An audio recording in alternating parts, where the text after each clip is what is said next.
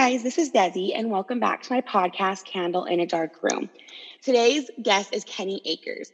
Kenny Akers is a African-American man who has made actual news all over the state of Utah. He is a 15-year honorable combat veteran, a military officer, a husband of 10 years, a father, and a grandfather.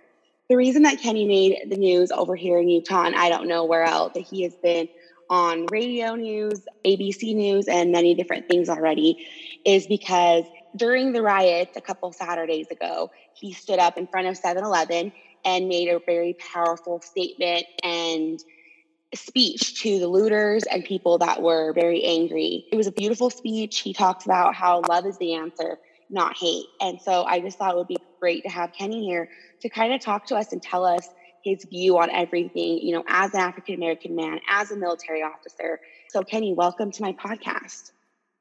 Thank you. It's a pleasure to be here, and I appreciate the honor. Thank you. Of course. If you just kind of want to start off by telling us a little bit about yourself and how your background of how you grew up and what got you to that moment on Saturday. Yeah, absolutely. I mean, it's a journey. I'm not a young man anymore. You know, I'm 47 years old. Growing up here in Utah was definitely a special journey in itself. I mean, there's a lot of stories and a lot of incidences that happened along the way. So being a kid, growing up in Salt Lake City, Utah, being a minority African-American male, kind of had its own resistance. You know, it came along with its own bullying. You know, not to be very specific, I'm not really necessarily want to trigger any more animosity between cultures. But there was, you could use your wildest imagination if you would. There was plenty of that while I was growing up as a child. You know, it brought a few other challenges too. It inhibited my education, reading, my learning studies and everything like that. It probably suppressed a lot of my interpersonal reactions with people, you know, how I viewed them and being able to grow as a human being. You know, I pretty much kind of kept to myself. You kind of get into these things and it kind of changes your personality and changes your outlook in life. So, yeah, so I mean, I kind of glided along school, if you would, you know, just try to dodge as much drama or, you know, problems along the way and kind of made it through elementary school. And typical boy, a few fights here, you know, tussling and around with guys every once in a while. And junior high, you know, a new light. Everybody gets excited for junior high. Right. Looking back now, I don't know why, but junior high seems to be the spot. Yeah, so junior high was kind of exciting, you know, where you kind of grew into more of being a person and finding a little bit more identity.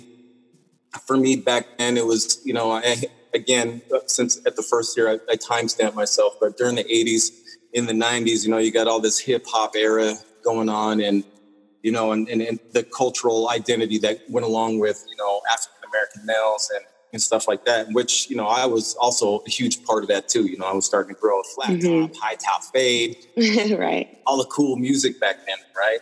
There was a lot of things that happened in junior high, but it seemed like it went by pretty fast for me. You know, junior high was just kind of a blink of an eye. There wasn't really that much animosity as it was in elementary school. It seems like a lot of those indifferences between cultures happened quite a bit in elementary school rather than the junior high. My junior high, I went to, if this is, people are familiar with Utah, I went to Kearns Junior High. Okay.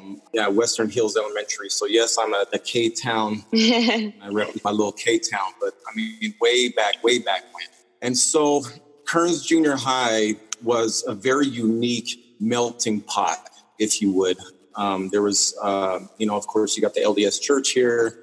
And you have, you know, a lot of diversity that comes with that, you know, and specifically, you know, Polynesian, you know, the Tongan and Samoan, and a lot of Hispanic folks too. So junior high for me, from my journey in elementary school, kind of solidified those particular problems because I could immediately identify with other cultures that were going through the same thing while they were in elementary school. And so once we were able to share those type of stories, it almost kind of maybe strengthened me a little bit, kind of gave me a little bit more willpower to think, hey, I'm not alone in this journey. And so when I was able to exchange those stories and, we could have our laughs and we could kind of grow together, it really prepared me for high school. Here I am back being a normal guy. I was super athletic, very involved in sports. Basketball was my thing. I was a tall kid, over 6 foot, 6'2", 6'3" at the time. And, I had some pretty good jumps. I could get up there above the rim. When I was back in ninth grade, I was jumping up there. So, a lot of people was pretty interested in me in high school to play ball. And that's exactly what I did. I kind of fell into that groove of being the popular kid by default. I mean, I was one of maybe 3 black kids in my high school.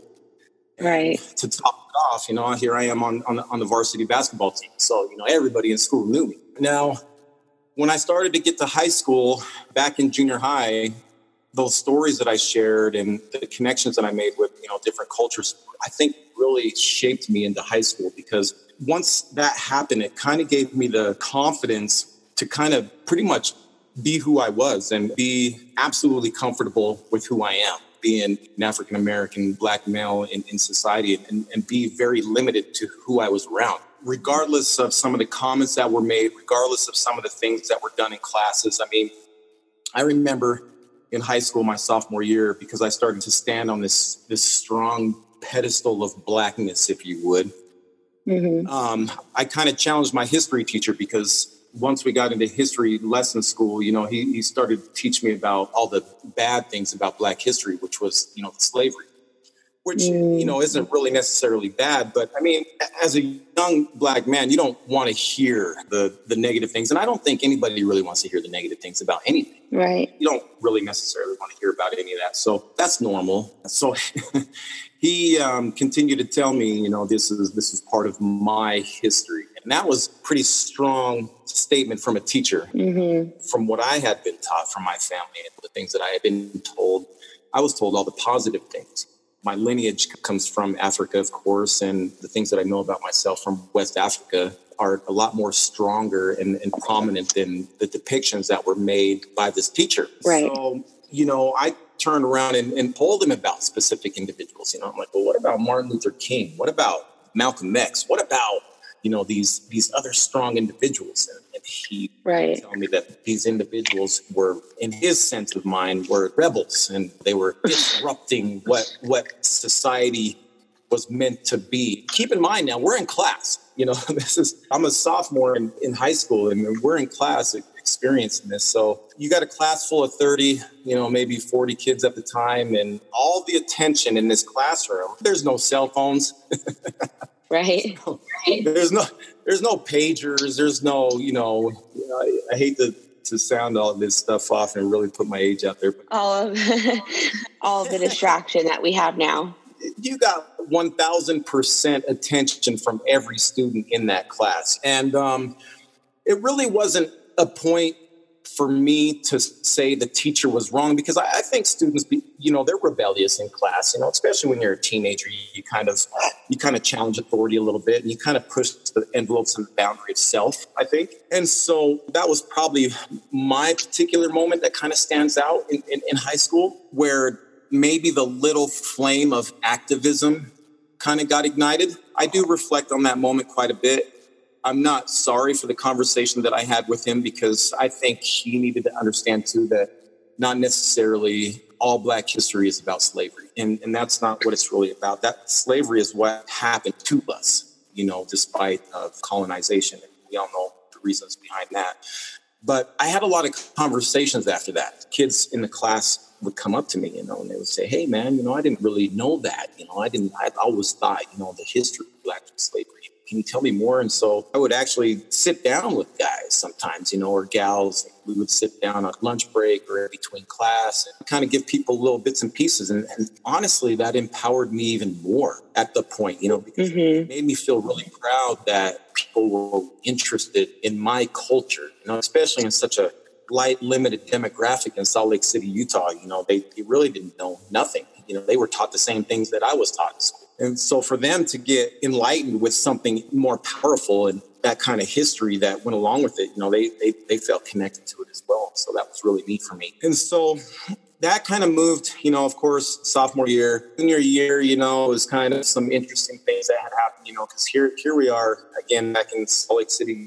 You got the populace of, certain religions and stuff like that.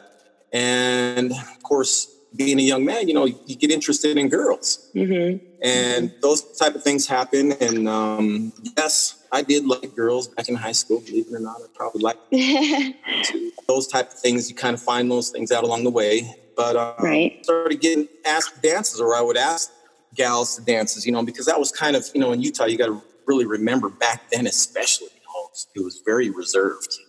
Times were kind of different back then the way they are now. But asking a girl to prom, and it's not, you don't think about these things when you're a kid. You don't turn around and turn on the light bulb one day and say, hey, I can only ask an African-American girl to a dance with me because I'm African-American too. Right. You don't think about those things as a kid. And, we don't socially identify. Well, we do socially identify at a very young age, but, you don't think about those things. You just think about a girl that you like and she's funny, she's cute, whatever. And hey, let's go to the dance together and have some fun. You could boogie. Right. We could just kind of, that's kind of how simple it should really be. Right.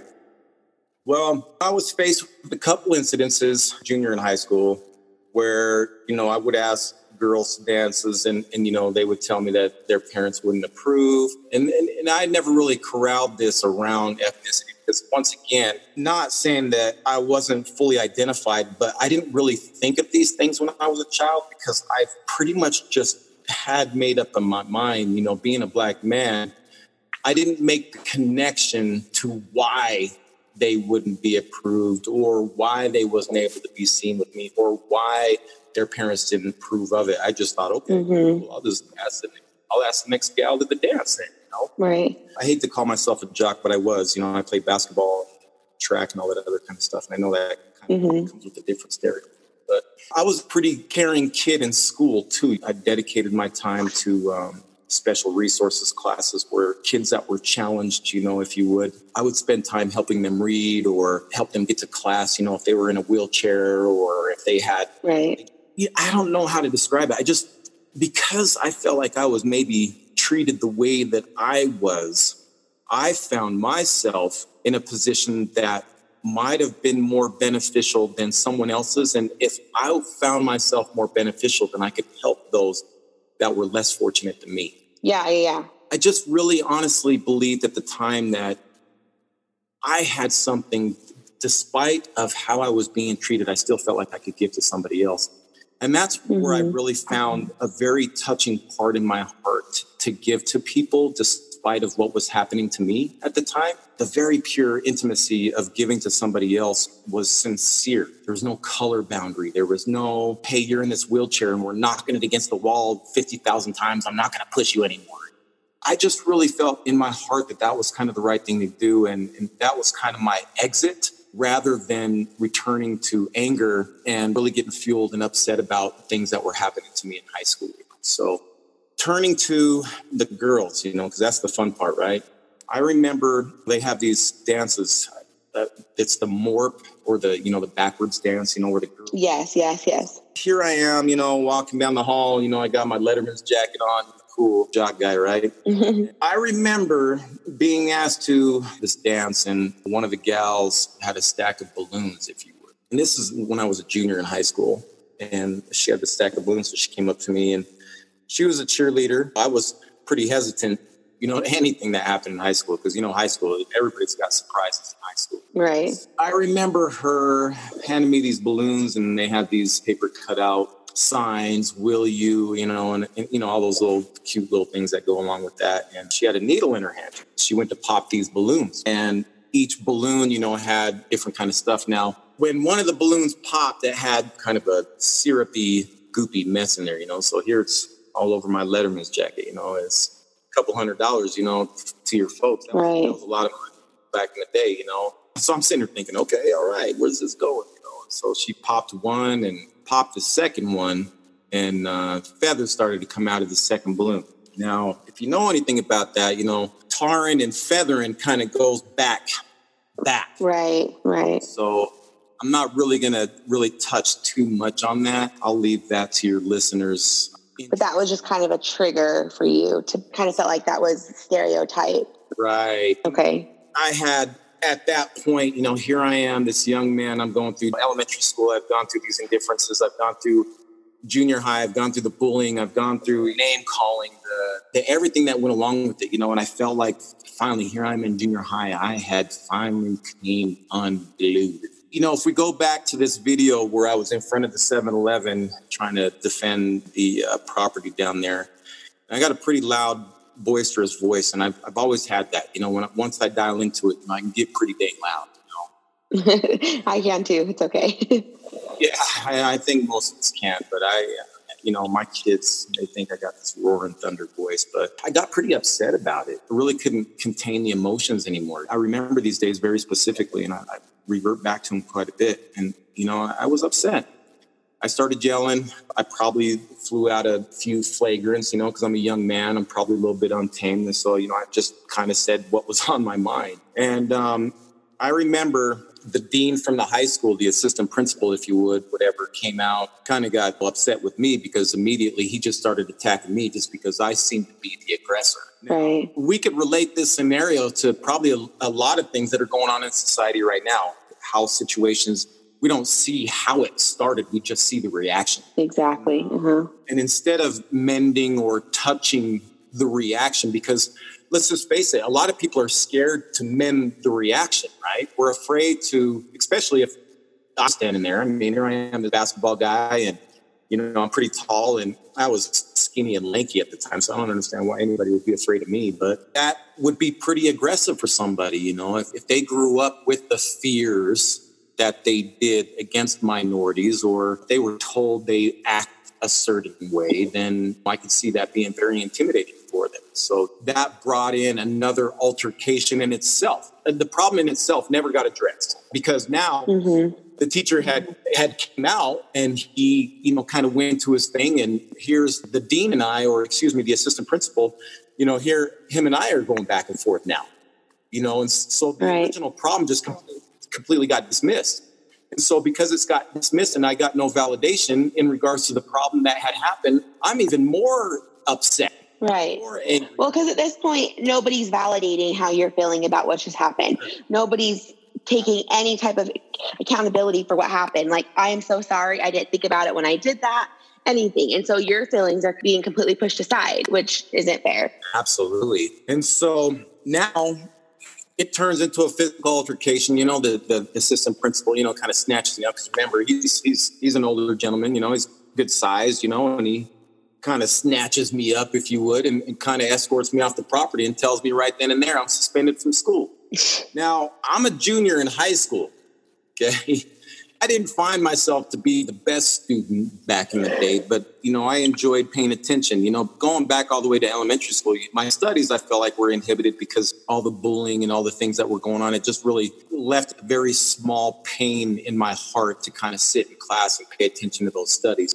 Afterwards, there's no excuse to that because you have to take responsibility. You have to take accountability for yourself. But there was a lot of interruptions, if you would. I almost wish that I had it easy today just to have a cell phone because of the things that, I had to deal with really interrupted my studies at a very young age. But at that point, I was afraid to tell my folks. I was afraid to say something to my mother. My mother was very huge about education, and she still is. And, my father was kind of the fist in regards to this and smackdown guy when it came to things like this.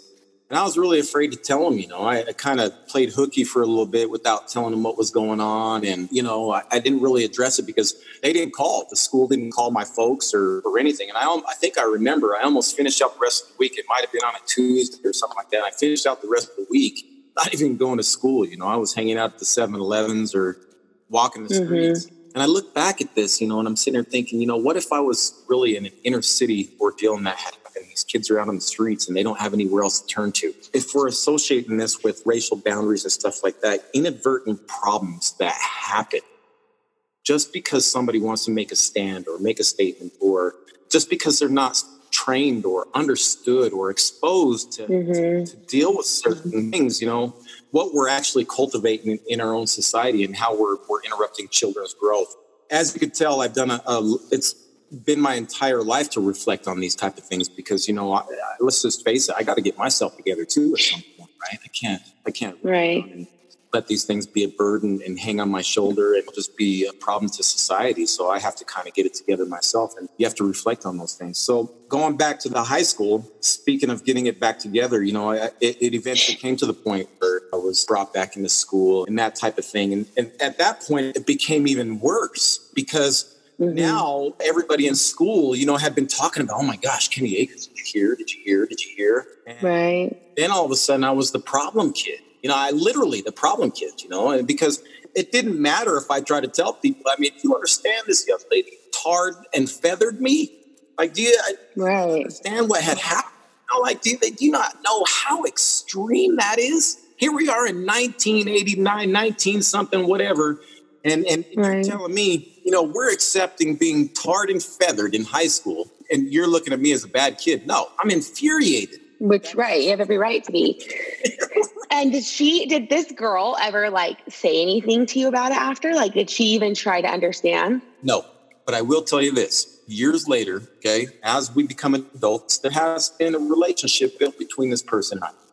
And, there's there has been some mending in regards to that, which I've never asked. I've never reached out to her, but the mending started with me, see? Could you imagine if I went my entire life and just held on to that grudge? It was really detrimental. There's been a lot of detrimental things, and sometimes I've kind of had some counterbalance conversations with other Black men and women where I grew up, and the whole controversy with that. Oh, you've never been exposed to racism. I sit there and tell them, man, let me tell you, So peeling it back, we just got to come to a better understanding of each other, And if you can stand confidently of self, it's unfortunate that we get things that have happened to us. And I don't stand here today saying, I would never downplay somebody's feelings because, gosh, man, I really get it. You know what I mean? I really honestly get it. Right. But there's got to be really some point in time to whatever traumatic situation has happened. You really need a glimpse of hope,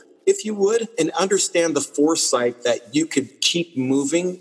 And it really doesn't matter if you just take, just a baby step, just one little baby step, even if it just kills you, even if it's just 1 second out of the day, if something traumatic happened to you and in 24 hours you're crying yourself to smithereens and stuff, and 1 second of the day you smiled, that's progress. Right.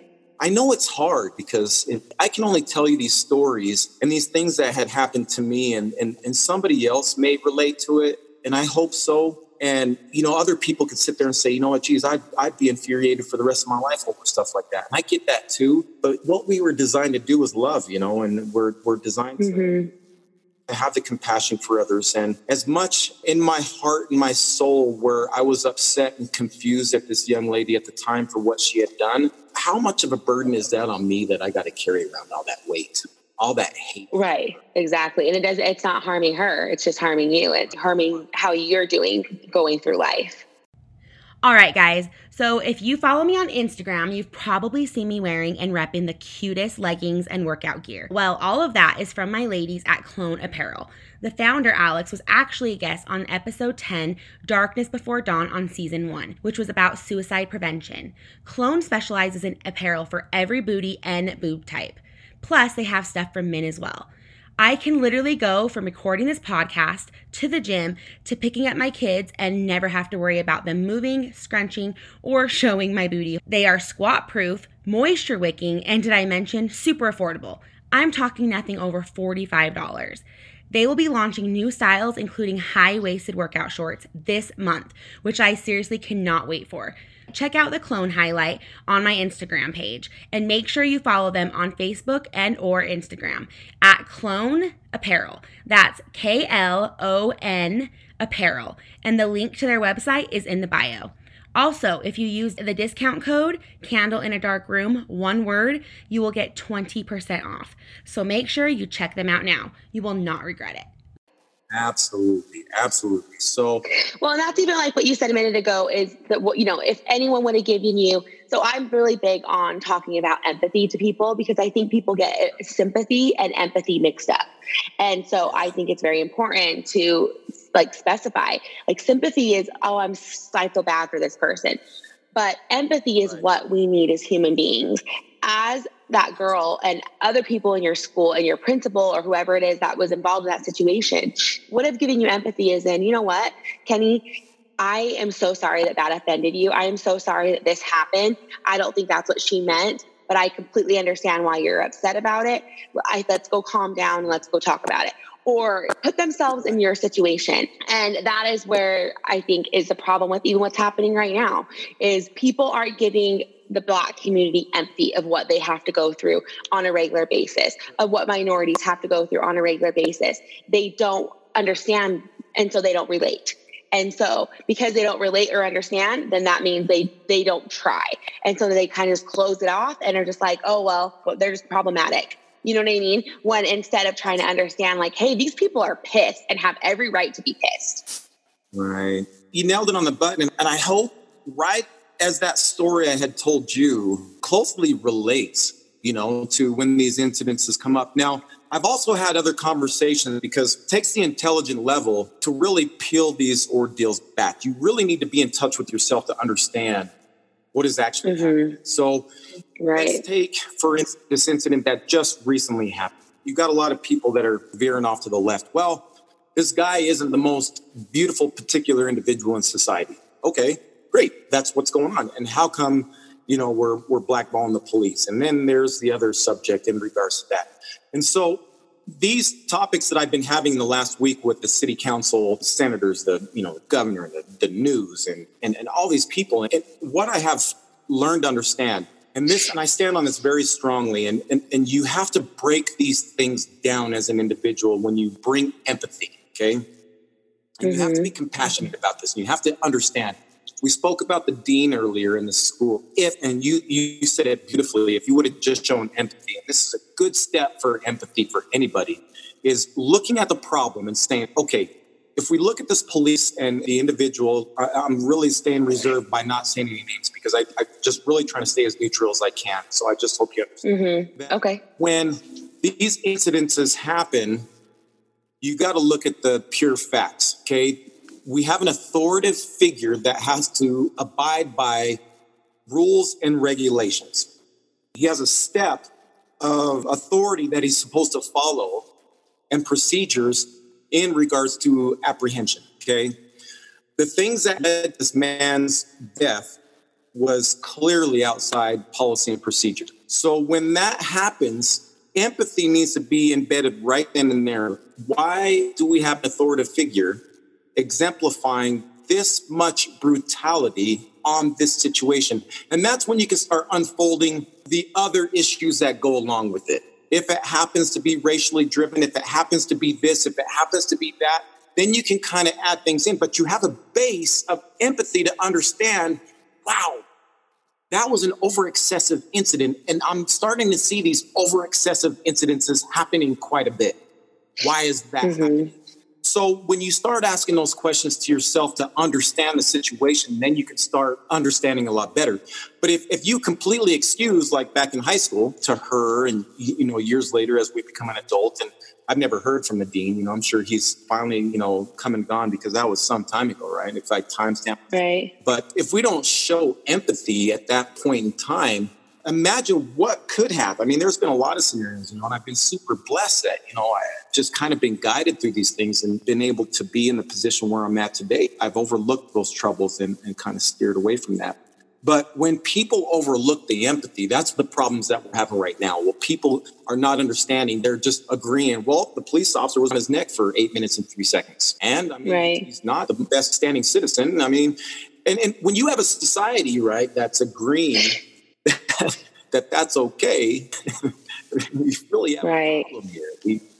When you're agreeing that there's the physical force justified because your opinion about his history is not upstanding, then therefore you're authorizing an executioner on the street. And that's kind of coming from a sadistic point of view rather than an empathetic and loving type of view. An empathetic, loving type of view would turn around and be like, oh, geez, that's horrible. The law enforcement, they're supposed to apprehend a criminal. Yeah, he's got a bad criminal past. That police officer did a fantastic job apprehending him, got him up, got him some water, dusted him off a little bit.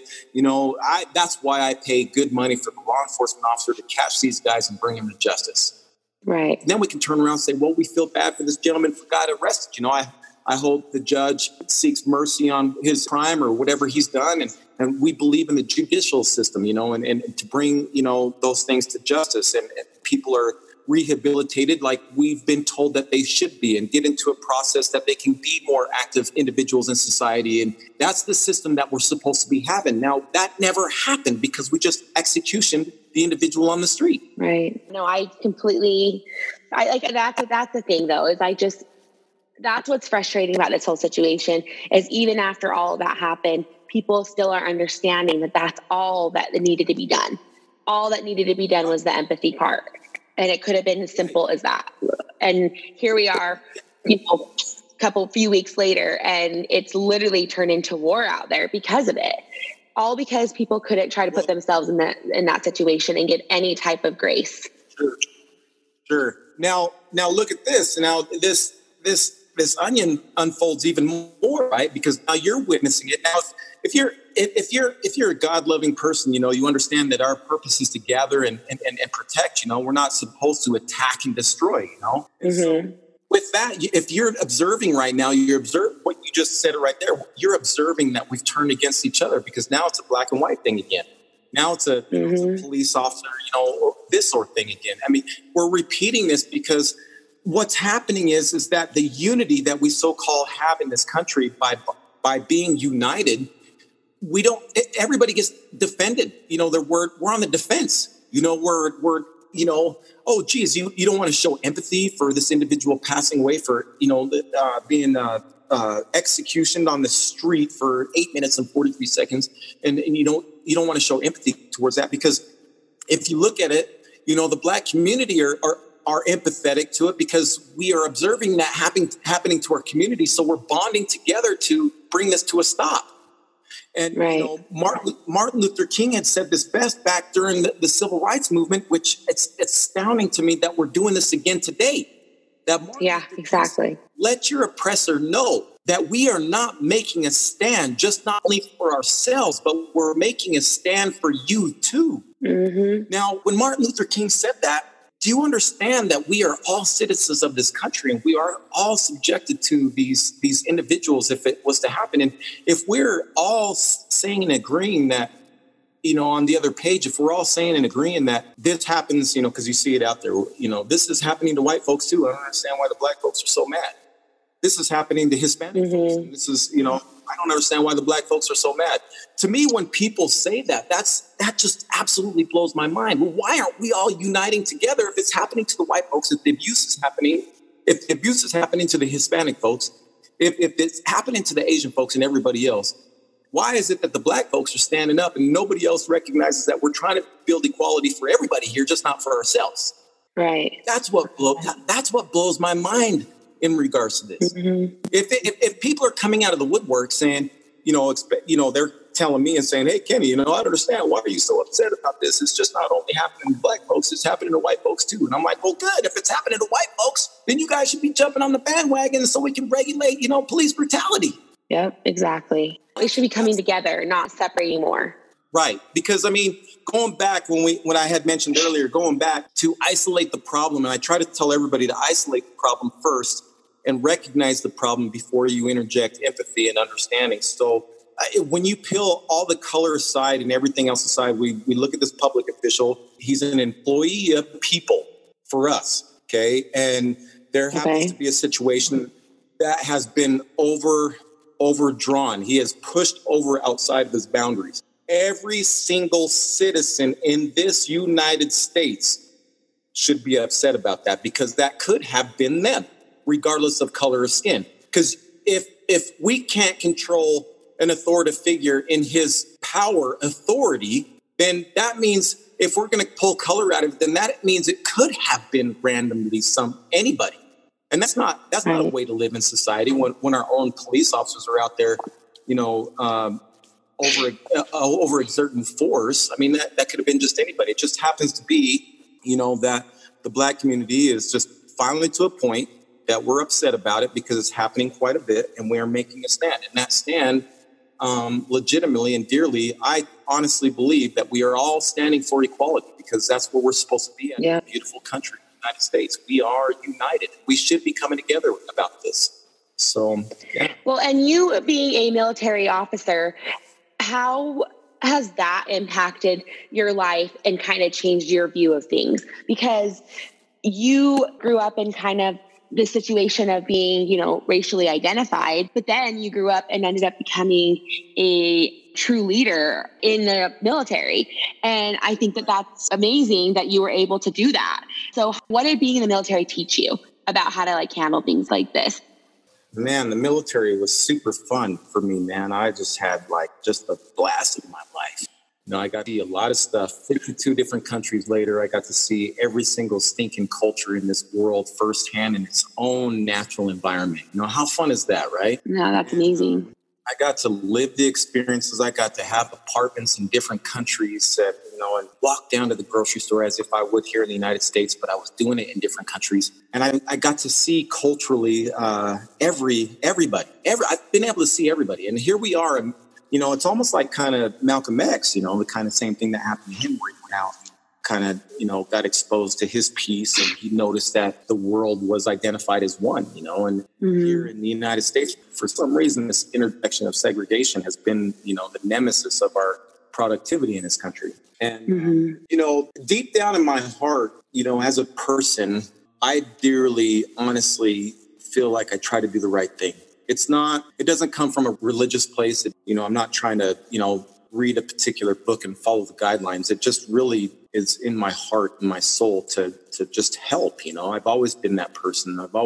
If you reach out to any of my friends or anybody that knows me, it's all this stuff that I'm, you know, all this attention that I'm getting right now. People are literally telling me, I am not surprised by you one bit. This is not out of my character. So it's not like, you know, I decided to show up at the 7-Eleven one day and just start, you know, smacking people's wrists. And I've kind of always tried to be the mediation in between the anarchy and peace. So, and I've always tried to bridge those things.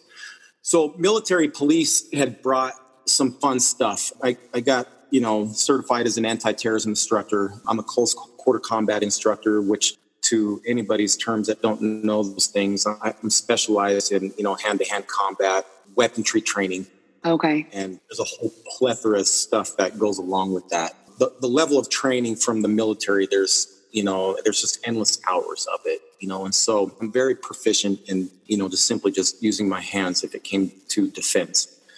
And the things that it had exposed me to in the military, because the military is another melting pot too, isn't it? You got all kinds of cultures, you got all kinds of people coming from all walks of life. And those scenarios in the military, they really become solidified because the banter that happens between us, right? We all joke around. Once we build the relationships, you know, because we all have them, you know, like if you got a buddy, you know, and ethnicities, you know, the same ethnicities, you're kind of clowning each other, you know, like you say certain things to each other that just make sense culturally and just kind of tease each other. And, you know, what's beautiful about it is if there's a non-ethnic person in that situation, then they kind of get buddies with you, and then everybody kind of makes jokes of each other, you know, and those relationships even bonded even closer because now, we can see so-and-so can take a joke and you can play around about it. Okay, so we're just going to mess around some more, and it's fun. And sometimes we punch each other in the shoulder, and it happens with the women too in the military, and those relationships become very strong, you know. But at the end of the day, no matter how much we agree to disagree, guess what? We all have to turn from each other, point our guns down range, and lay lead. Right. If the threat was to ever impose on us and take away our liberty to live, no matter what we are discussing at that moment in time, if there's a threat coming at us, we don't even blink an eye and we turn right into the wind and defend what we know best. And so when I say that again, because I emphasize that, because that's where I'm so blinded with citizens right now. You know, the patriots of America. I'm a patriot. You know, I swore to defend this country against foreign and domestic issues. Right now, we have a domestic issue that's threatening our freedom. You know, we got people that are, I'm not saying there's a subordination or insubordination because that's only in the military, but, we have a morality problem in society right now where people just are not checking in with their morals and saying, hey, what's right and what's wrong here? I mean, that's just as simple as it gets. So the military brought a lot to me. It brought the discipline, it brought the structure, it brought the fun training, the exposure, it brought a lot of lessons. I mean, I spent 15 something plus years of my life in the military. That was an amazing time. I got highly decorated. I received a lot of medals. I did a lot of fun stuff. I got assigned to Air Force One, where I dealt with the special detail. I've, protected delegates, movie stars, and did the plain Jane, simple police work on the knuckle and grind every day. Well, that's why I think it's so cool, because you literally have experience from every angle. You've experienced from being a Black man. You've experienced from being a police officer. You've got experience for being a military, person. You've got experience from traveling the world and seeing all different cultures. And that's, right, I think, what's so great. And I think that's why it makes your opinion mean more, because you have been on all different angles. And so that's honestly just really cool that you've been able to experience all of that. Couple questions really quick. But so you talked about your parents earlier. Did you ever see your parents as a child experience like racism? And if so, did they ever have the talk with you as a young Black man of like what could happen because of the color of your skin? Those are really good questions. My parents, I grew up with both my parents, so I just want to put that out there because I know that's a big thing out there too, right? That's huge, absolutely. Right. We got a lot of these things out there, and so I do definitely want to commend my parents for making that a lifelong journey for me until I actually moved out of my home and decided to go out on my own to do my own journey in life. Both my parents were there. My father and my mother were two very unique individuals when it came to this stuff. Here's my mother, we're talking back in the 70s, so we're talking about hippies, flower children and all that kind of stuff, and so my mother was just that, my mother was this peaceful soul. She just had this kind of, if you imagine any hippie child, to be the way they were back in the 70s, it probably described my mother to a T.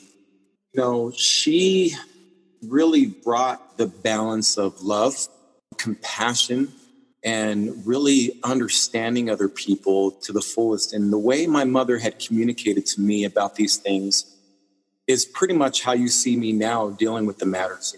It's really of her inside of me coming out. And when she would explain these things to me, she wouldn't address the negative aspect of it. Okay. She wouldn't say, hey, you're going to grow up, Kenny. There's going to be a lot of people that are going to say a lot of bad things towards you because of the color of your skin. My mother came from a place where she would tell me, you're going to come across some differences in your life, and you are going to have the strength and the power to overcome these things. Why? Because you're Kenny Akers.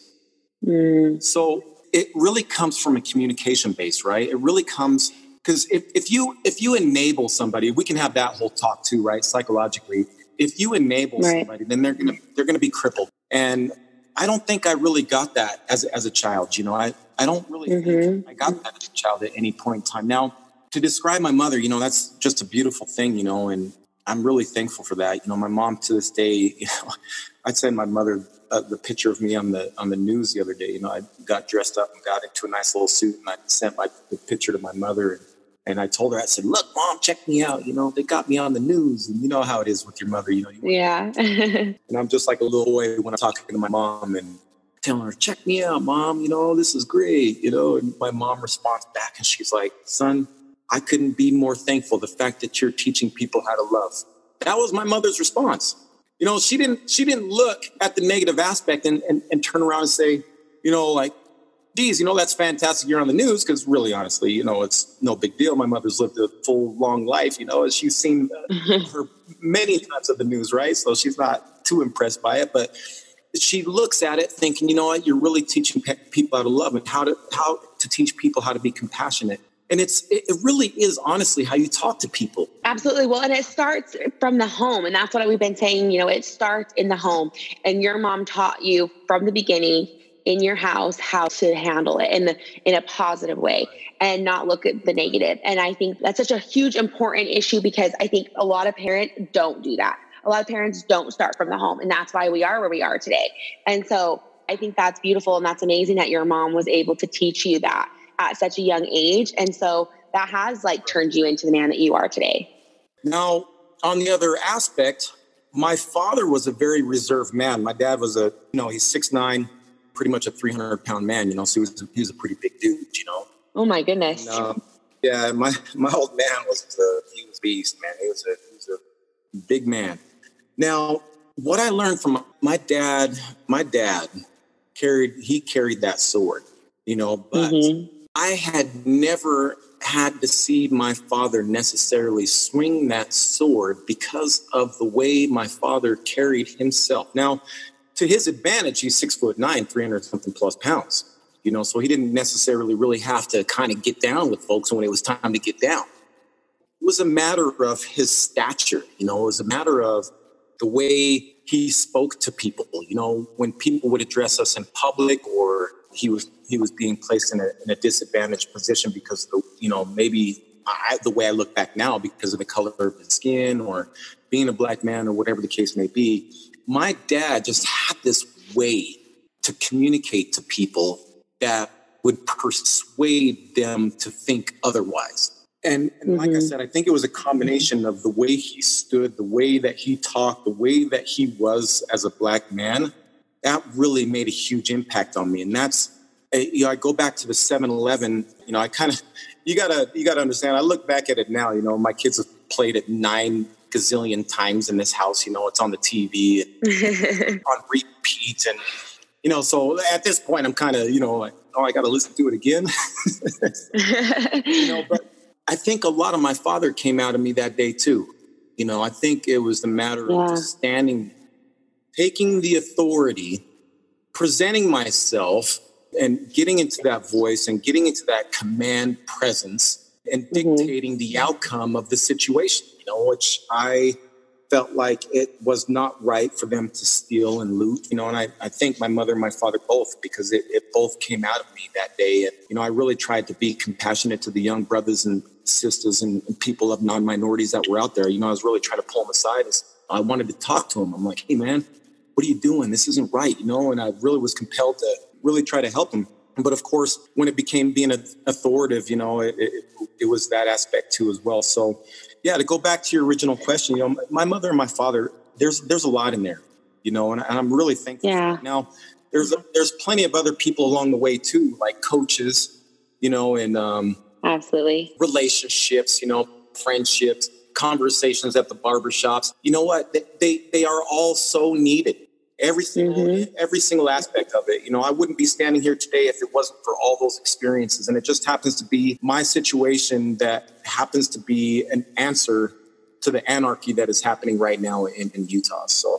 No, I think that's amazing. And I think you're, like I said, it starts in the home, and your parents were a great example of that on how to teach you love, but also how to teach you to be a strong, independent man who's going to use your voice for good. And I think that's really just incredible. Kenny, thank you again for being on here with me today. I was so excited to have you on and just get your perspective on everything. And I think it was just really great. And I think you gave a lot of insight for people.